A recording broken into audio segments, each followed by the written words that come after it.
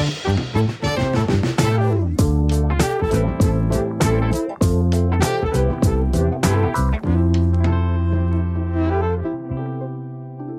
back, everyone, to This Week in Japan, the show that brings you the most trending news stories and cultural insights from Japan. Today is October 21st, and we're coming to you straight from Hiro, Tokyo. I'm your host, Julian Demansky, and joining me, as always, is my co-host and founder of Japan Insider, Yasuharu Matsuno. Hey guys, welcome back. Lots of little stories we got this week, Yasu, but something kind of big happened yesterday. Mm-hmm. Something erupted into the news. Yeah, Mount Aso, right? Yeah, there was a huge eruption. Well, I don't know how big is big for eruptions, but it looks pretty huge. Yeah, it's hard to say. Yeah, I know what you mean. Yeah, so quite a famous kind of semi-active volcano down in Kumamoto Prefecture in Kyushu, the southern island of Japan. Yeah, so yesterday morning around 11:43, apparently, it's called the Nakadake Daiichi Zanguchi. Perhaps, I don't know if I'm pronouncing that correctly. It's like the Daiichi Kako. Kako, okay. So one of the kind of the volcanic like openings on the mountain erupted. There's several on the mountain, but this is number one. And it kind of erupted. It spewed ash 3,500 meters into the air. Yeah, basically I don't know if you want to call it threat level, the kind of the warning level around the mountain was moved up from 2 to 3. Right. So I'm not sure how serious that is, but I suppose it is, right? So as far as I know, at least no one's got injured or, got killed. So that's good. And I just remember the fact that even Mount Fuji, right? Mount Fuji, did you know that it's an active volcano? It is, yeah. Yeah. It's just very, very quiet at the moment. But based on their categorization of the threat levels, I believe it's still 1. It's still 1, yeah. So it's not dormant. So I'm actually looking at a map now by the Japan Meteorological Agency, and it's just like the whole map of Japan with all the markings for the volcanoes that are on this threat scale. I believe there are much more volcanoes in Japan, even though there's already like 100 on the list, but a lot of them are just dormant. Right. But most of them, like 99% of them, are level 1. So I've heard the story that the last time Mount Fuji erupted was in 1707. Oh, so wow, yeah. That's more than 300 years ago. Yeah, yeah. And based on the record, the ashes even reached Edo, which is the modern day Tokyo. Yeah, yeah. So that's quite scary, isn't it? Oh, yeah. I mean, it's the biggest mountain in Japan, right? Right, it's right. Probably one of the biggest volcanoes in the world. That's kind of scary. Active volcano, right? Exactly, yeah. And there's big cities like all the way around Fuji, right? I mean, Tokyo's kind of far away, but on the slope of the mountain. Yeah, even around the mountain. Yeah, there are cities. That's kind of scary, yeah. Anyway, so last week we talked quite a lot about YouTubers in Japan, including some meiwaku-kei, troublesome ones, right? Yes, yes. And guess who started YouTube only a few days ago? Who started YouTube? Yeah, someone you know, and we talked about him many times on the show. But he wasn't on YouTube before. Yeah. He just started first time. And okay, I give you another hint. A politician. Politician? Oh, Taro Kono? Shinzo Abe. Shinzo Abe? Oh, no way. Wow, okay. Yeah, so last year we talked about him posting a short clip where he's sitting down on the sofa of his living room and, playing with his cat and getting relaxed. Do you remember that? Oh, that was when he was still prime minister, right? Yeah. And everyone said he was lazy for taking a day off. Yeah, it was quite controversial. Yeah. Yeah, but that clip was posted on Twitter. Right. But this time he started his own YouTube channel. Oh, okay. And his first video is only 47 seconds long.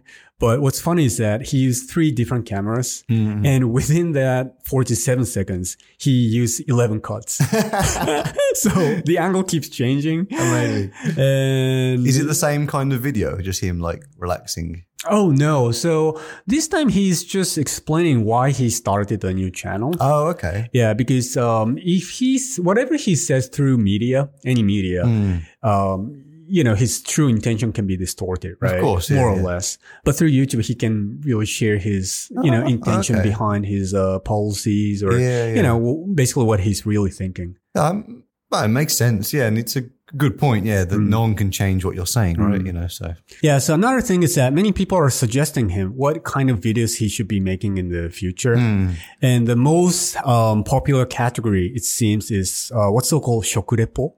Do you know? Report, a food report? Yeah, exactly. Oh, okay. I've never heard that before, but yeah, that's a good Japanese English word.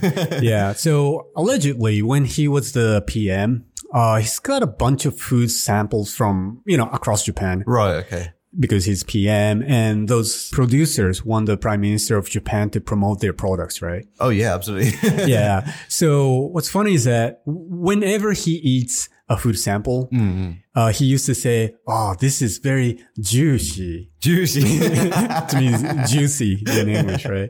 So people even created a hashtag juicy on Twitter and kind of made fun about that. Oh, okay. Yeah. So for anyone to be successful on YouTube, it's got to have certain educational or entertaining value to their videos. And for Abe, I'm still not sure which angle he wants to take.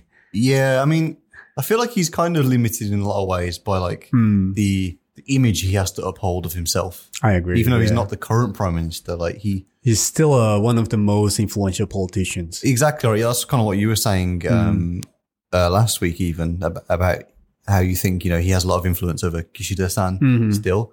So, he can't be like doing like YouTube pranks and like, it's kind of crazy like videos that you're used to seeing, right? But, I can imagine him if he was like sitting like, sitting in a nice room and talking about something like business related or even doing like interviews with people, but like really serious. Yeah. Then I can imagine that being not damaging to his image. Right. But I don't know how interesting that would be or like what the reach would be. Maybe, political based people might find that interesting, but yeah, if it's just a regular conversation between, politicians, then it may not be as interesting, but maybe talking to some other influential figure in some other fields, that can be interesting. Yes. I mean, he was the prime minister for like around 9 years, right? So, I mean, he must have met a lot of interesting people and I don't know, maybe he could even he could interview like Barack Obama or something, but not Trump. Yeah. Oh, I don't know. Yeah. I mean, they're pretty good friends, but they could sit down and have a cheeseburger together and, they could just put the Japanese subtitles and stuff. It could be interesting. Yeah. That's one thing for sure. Yeah. But, what made me laugh is, there's a category called Yattemita series in Japan. No, heard of it, no. Yattemita is like, I did this and this happened. Oh, okay. Yeah. It's like an experiment. And, Abe has many fans, but also haters as well. Sure. And in the meantime, he's always guarded by his private police people or security. I mean, his bodyguards, so to say. So one guy was suggesting, why doesn't he visit his haters' apartments with his bodyguards and threaten them? I subscribe for that. That sounds amazing. Yeah. That's so wrong on many levels, but that'll be funny. Yeah, I mean, it's kind of like, in one way it's kind of cowardly for him to like, confront someone with all that protection. But at the same time, it's quite funny, like, because a lot of these people, a lot of these haters on the internet, they act anonymously, right? So if you just showed up at their door with like the manuscript, like they just printed from their Twitter, like, you said this on the 12th of February. Say it again in front of him. Yeah, that's it. And like you make someone answer for their comments. Like that'd be quite funny. Yeah. But yeah, when I checked yesterday, he's got over 160,000 subscribers. Not a bad start. Yeah, in less than 2 days. Yeah, I was about to ask, when did he start? So 2 days ago. Okay, yeah. Yeah, and his first videos got 500,000 views. Yeah, I mean, that's not bad for like 43 seconds or whatever you said. Yeah, I'd say so. Yeah. And he's the ex-prime minister. I imagine like by the end of the year, he'll be on a couple of million. Right. And then he'll be doing collabs with Hikakin and all kinds of stuff, yeah. Yeah, I'm still considering whether to subscribe to his channel or not. Oh, you didn't? I was going to ask you if you did. Yeah, but maybe I'll check it back, again, like sometime later and see how he's doing. And speaking of YouTube, we have a video that's been going viral since last week. Just about 2 weeks ago now, I think, yeah. Yeah, so Julian and I spent almost 2 full days at the knife workshop in the western side of Tokyo. Yeah, like a blacksmith's workshop. And we basically filmed everything from making the steel to blacksmithing the actual knife. Yeah, and I think the video is going to hit 1 million views by the end of today, maybe. I think, on the current trajectory, it should do, yeah. Yeah, it was a bit unexpected because the video is almost 3 months old? Yeah, it was kind of on, quite a low number, and then suddenly just kind of in the exploded. beginning. But I think someone shared the video on Reddit or some other SNS. Some kind of like knife group, kind of people that are really crazy about making knives and stuff. Yeah, I didn't even know such group even existed. There's groups for everything, yes. You think of a random thing, there's a group for it. Yeah, and obviously knife seems to be one of the most popular categories. Yeah, I guess so, yeah. I mean, I've never tried it, but I think it's quite mesmerizing to watch, like when someone's just like hammering and there's sparks and fire. And yeah. I mean, it's quite cool, right? enjoy watching it for sure. Yeah, right? I mean, we got to see it in person, right? And it's very interesting, even if you don't know anything about it. And lots of people commenting about the great relationship with the husband and the wife. Because it could be the only workshop in Japan that's run by a couple. Yeah, it's really unique, right? Really unique. And I mean, just on top of that, the couple themselves are just really awesome people. They're really, really cool. Yeah. So Sugihira-san is the husband, and Nodoka-san is the wife. And you got an email from her, right? And she said that they've been kind of flooded with English emails and customers from abroad. She was telling me they're getting more than 10 emails every single day. Yeah. So ever since the video exploded.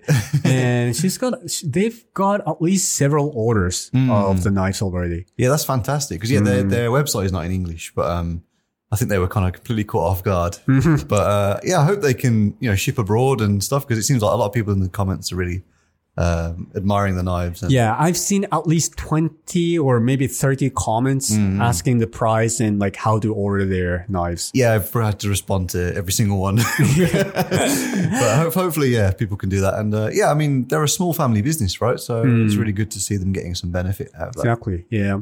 So if you guys haven't seen the video, go to youtube.com/JapanGo and find it there. Oh, and this week, I have another comical story.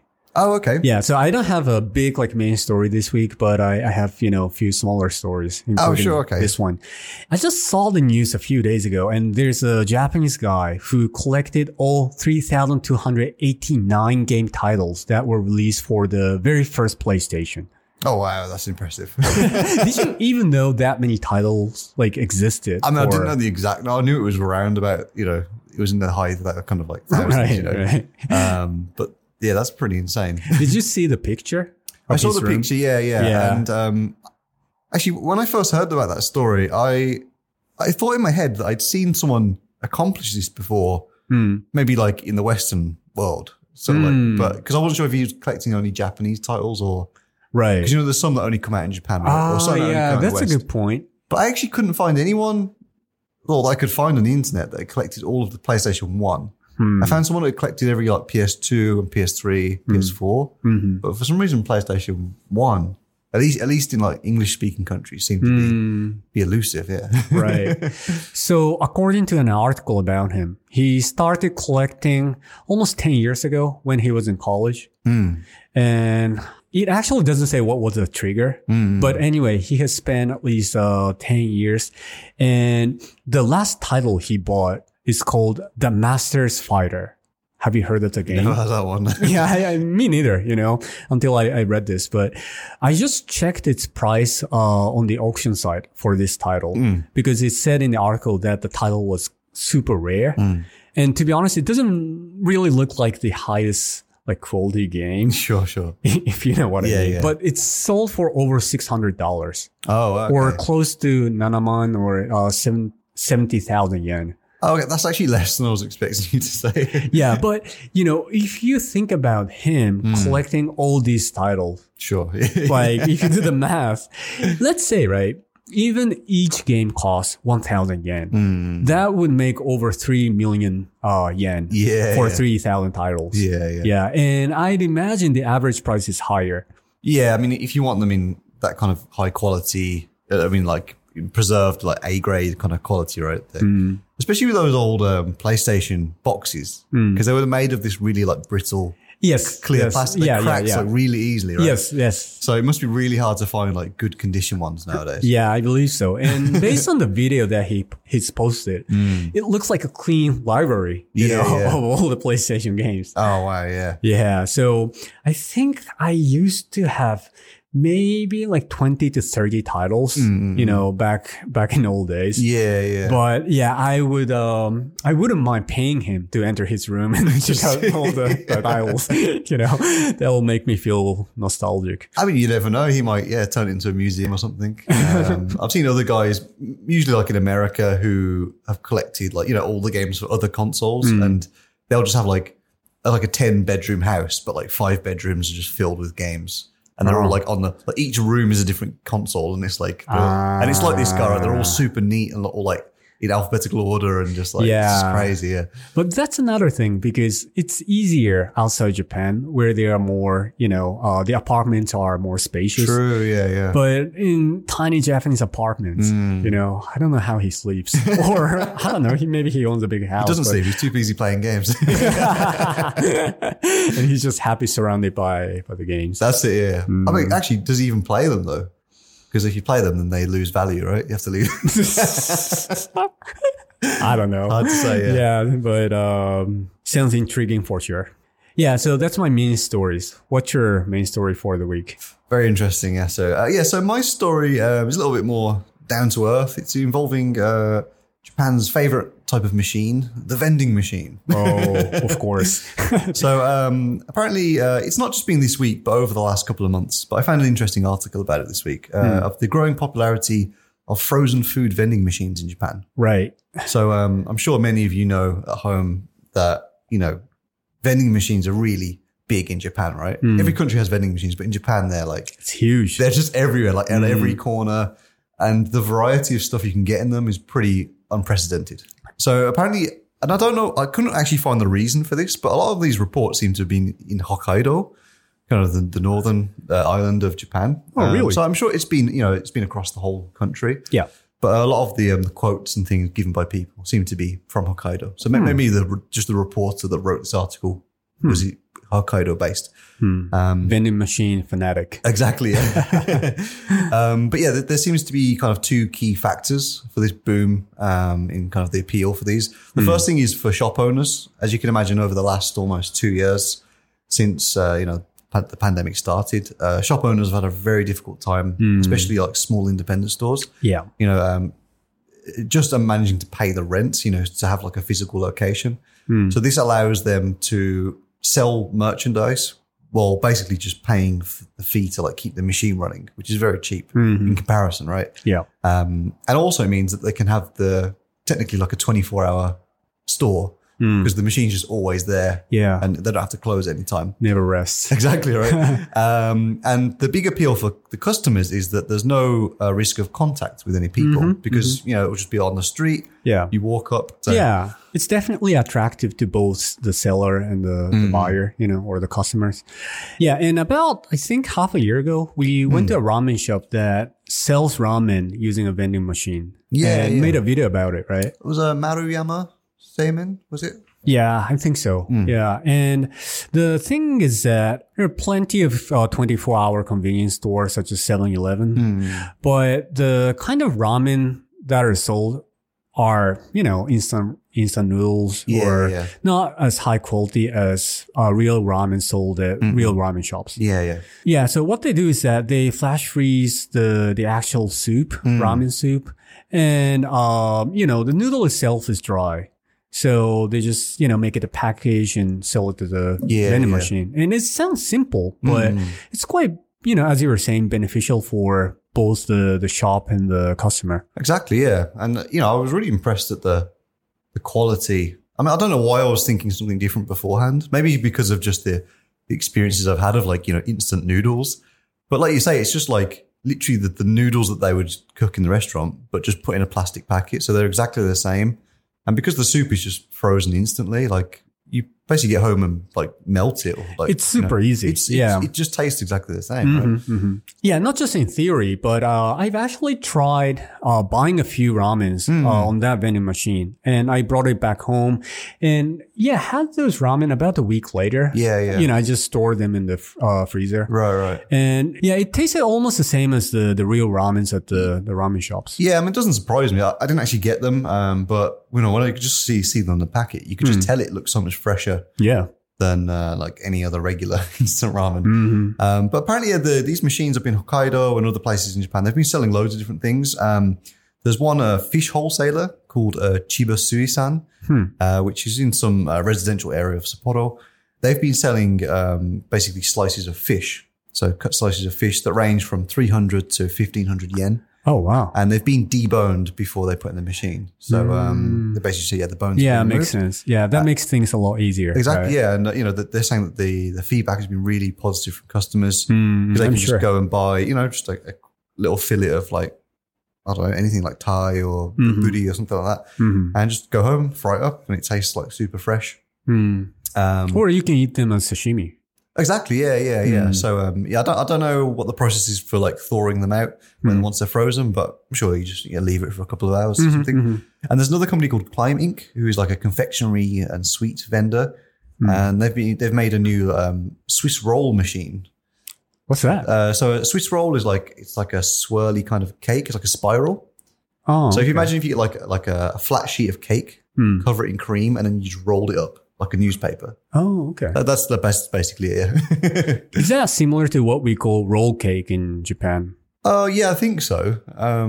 But yeah, generally it's just like chocolate cake with chocolate filling or vanilla. Oh, yeah. It's a very simple dessert. Yeah, I've seen this before. Yeah. But yeah, they've got this basically, and the same thing. It's frozen, but it's made in the factory and frozen instantly. Nice. And then typically purchased in the same day. So it's just a great way to get hold of fresh merch, fresh food, and it's bringing the cost down for everyone involved, basically. So that machine is available in Tokyo? No, this is also in Hokkaido. Oh, okay. Wow. Everything is in Hokkaido. Yeah. So that's why I said the person that wrote this article, it wasn't news. It was more of like an opinion kind of piece, but kind of reporting on it. I see. So I think he might have been based in Hokkaido. But there was also a quote from the company that makes most of these machines, called Sanden Retail Systems Corporation. They said that these vending machines have now been installed in 41 of Japan's 47 prefectures. But it's not just in Hokkaido. It's, they've been installed everywhere. Sure. And they said, we would like the vending machines to be utilized by many businesses as a new marketing method during the coronavirus pandemic. So, yeah, obviously in the immediate term, using them to get new customers in this difficult time. But I could imagine once everything returns to normal, I'd still, if there was a vending machine near my house and I didn't have to walk 15 minutes to the nearest ramen restaurant, I'd probably still use it, pandemic or no pandemic, Yeah, so I'm not sure if he's using the same machine, but there's a friend of mine in Hiroshima. Oh, okay. And he recently launched a series of vending machine where he sells relatively expensive Japanese food as well as French food. Oh, okay. Yeah. So I think he installed maybe like 6 or 7 different machines. Is it the same concept where it's frozen and then you they're all frozen. I see, yeah. But the price point is quite high. Oh, okay. And some of them cost 5,000 yen. Okay. Per an item. Wow. Okay. Yeah, I'm sure it's French. Yeah. But yeah, it seems like they offer 50 different varieties of food in the same spot. Wow. That's not in one machine, right? It must be different machines. Yeah. So as I was saying, there's maybe like 7 or 8. Oh, they're machines. all in the same place. Yeah, in the same place. Oh, I thought maybe spread across the city. Yeah. So it's almost like one shop, where you can enter, and it's called Dr. Gohan. So, Doctor food. Yeah. Doctor is doctor and Gohan is food. Yeah. So, as a matter of fact, he's a doctor. Oh, yeah, okay. So he kind of supervises all the nutritions. The balance for nutritions and so on. Does he own a restaurant as well? Or is this just like completely unconnected? Oh, yeah. That's a good point. So yeah, he owns and runs a restaurant too. Oh, okay. Yeah. Or maybe multiple restaurants. Yeah. I mean, it just makes a lot of sense that, if you already had the restaurant, and you could just turn it into packageable food. But I mean, I guess you don't need to. Maybe if you've got really good sense for cooking and things like that, or, or you could just pay someone else to do it. Yeah. So this Dr. Gohan only came out on the 16th of this month. So less than a week ago. And, I haven't gone back to Hiroshima since then. So I haven't checked this out, but I definitely will.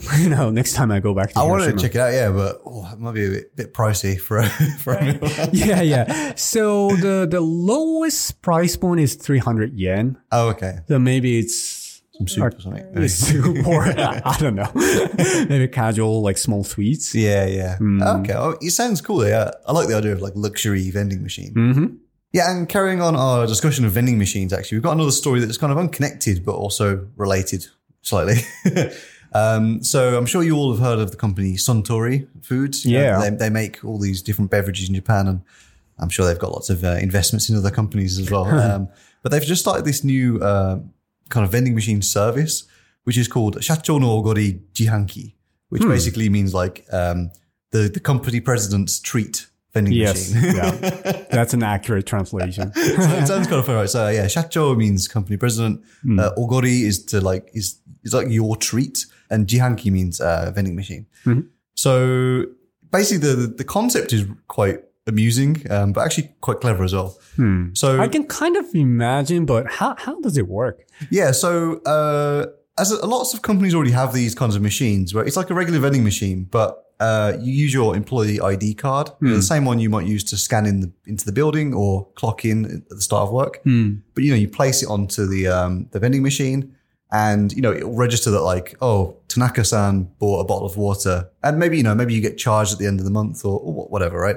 But this new machine actually has two IC card pads on it. It's almost like nuclear launch consoles where you have to put the two keys in at the same time. Oh, wow. to launch it. I just know this from James Bond, But basically, if two employees scan both their cards at the same time, the drinks will be free.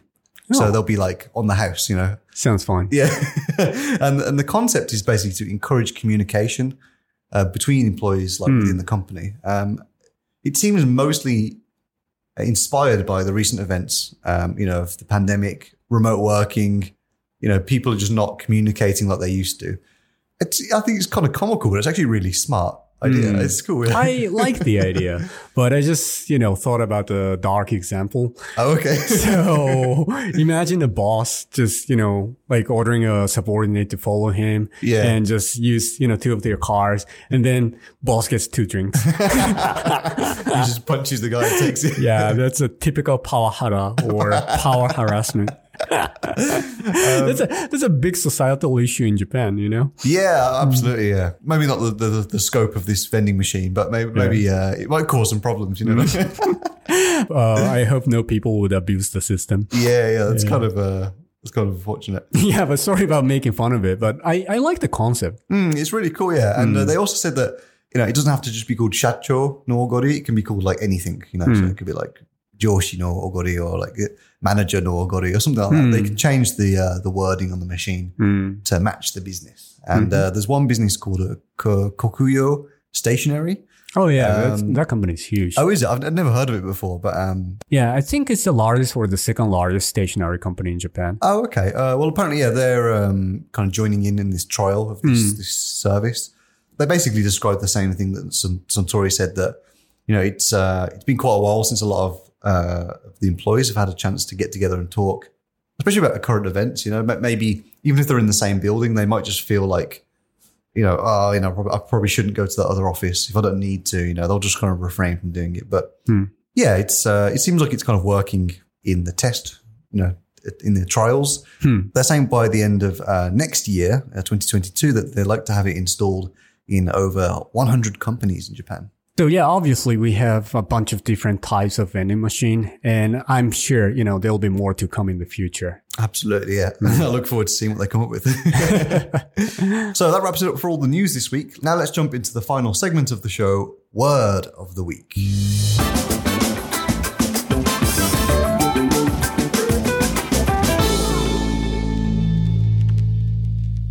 So today I'm going to introduce to you a trendy Japanese English word. The word of the week is baitotero. Baitotero? Well, I know baito is part-time job.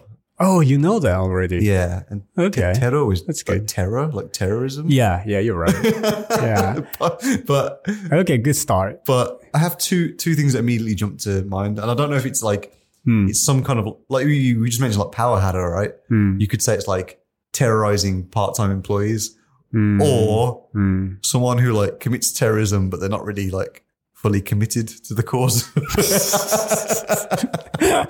Nah. I mean, first of all, as you mentioned, baito means part-time job in Japan. And it's not even English. So I just, looked up on Google. Yeah. And it came from a German word.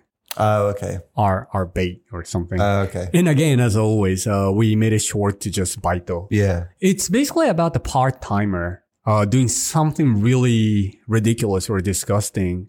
Typically, I would say in a restaurant. Or it could be a konbini. I mean, for some reason, it's almost always food related. I have some imagination already. Yeah. So I think one of the most famous ones, I believe it was 7-Eleven a few years ago. You know what oden is, right? Oh yeah, it's like a pot of like boiled lots of stuff, right? But they usually have it at the front of the store, right? Yeah, but the main stuff is fish paste. Yeah. And also egg and konnyaku and several other very other like Japanese style food. Yeah. Right? Yeah, there was a stupid guy who put an oden in his mouth and put it back to the pot. Oh, come on. And what makes it even worse maybe is that like his friend was filming him do that. Oh, really? And then he posted that on Twitter. Oh. And that video went viral. Of course in a bad way. Yeah. That's one example. And I think it was only 2 days ago, the most recent one. I didn't know such thing even existed, but there's something called ganen pureto. Ganen means rock salt. Okay. And pureto is plate, right? Okay. And it's something that you use to grill yakiniku. Oh, okay. And it seems like, that rock salt has a good effect on grilling meat nicely. Oh, okay. So there's one fancy yakiniku restaurant in Roppongi. And this girl, like, just randomly started licking the rock salt. And I'm not sure if she's used that for an actual customer. But yeah, again, as always, her friend was filming her do that. Yeah. And posted on Twitter. And went viral. And everyone immediately, in less than a day, found out who she is. Yeah. Like all her, profile pictures on SNS or even from high school albums. Yeah. Yeah. And internet detectives, they always come out. Exactly. when you need them to. But yeah, why would you do that? I mean, that's like, particularly disgusting. Yeah. Yeah. Are there similar cases in the UK as well? I mean, yeah, absolutely. I mean, I don't know if we're a pretty family friendly podcast, so maybe I won't repeat some things I've heard in the past, but I'm sure you can imagine, you can maybe use your imagination to think, some ways that you might be able to interfere with somebody's food, perhaps in a restaurant or, those kinds of things that are quite disgusting. Yeah, I think this was just a few years ago, but I just remember there was a guy who was taking a bath in a sink of the kitchen. Oh, and of course, naked. Oh, wow. Those things are usually quite big, aren't they, in the kitchens? Because they want to pile. Yeah, that's the thing. That's quite funny. I don't know whether he was sober or drunk. It's hard to tell what he was thinking, but I guess he just saw the huge sink in the kitchen and thought, oh, okay, maybe I can take a bath. Yeah, was someone filming him for that one as well? Yes. Oh, okay. Because I was going to say, if he just did that on his own, that almost sounds like he might have just been stressed and just a mental break. But I feel like the licking food is more it's not funny, but they think it's a prank, But yeah, I mean, it doesn't surprise me. I feel like most of the times I hear these kinds of stories, it's especially in the West, it's people do this stuff when they get fired or they just hate their job and they want to quit. Right. But they're like, before I go, I'm going to just do something ridiculous, do something disgusting, right? That makes more sense in a way. Yeah. Good or bad. But yeah, I think for these baitotero people, right, my understanding is that they they simply want attention from the public. Oh, absolutely. Yeah. Yeah. I think they are just so naive that no matter what they do and no matter what the consequence will be, they just want to get the so much attention. Yeah. I think That's definitely the case in these situations. But that actually really strongly links back to what we talked about last week with these Meiwaku, right? It's just like quite similar. I'm sure if you sat them down and said, like, do you really think that was a good idea? And if they really honestly answered, they'd probably just say no. But they're just so desperate for attention, you know? So, yeah, I'm sure maybe a lot of these Baito Tero people might even become Meiwaku YouTubers. It seems like a good match. It's hard to say which is worse, though. Yeah. Baito Tero or Meiwaku. Yeah, or Meiwaku Tero. Combined. Yeah, that's double. Yeah, but interesting word either way, as always, Yasu. So, yeah, that's the end of the show, guys. Thanks for listening. Remember, whichever podcast platform you're listening to us on, make sure you're subscribed for a brand new episode every single week. We have our Facebook page for This Week in Japan. So if you have any questions, comments, or requests to us, you're 100% welcome. Okay, everyone, so stay healthy, stay safe, and no matter how great the temptation to get those likes on social media, please refrain from Baito Tero. And be sure to check back next week for the very next episode of This Week in Japan.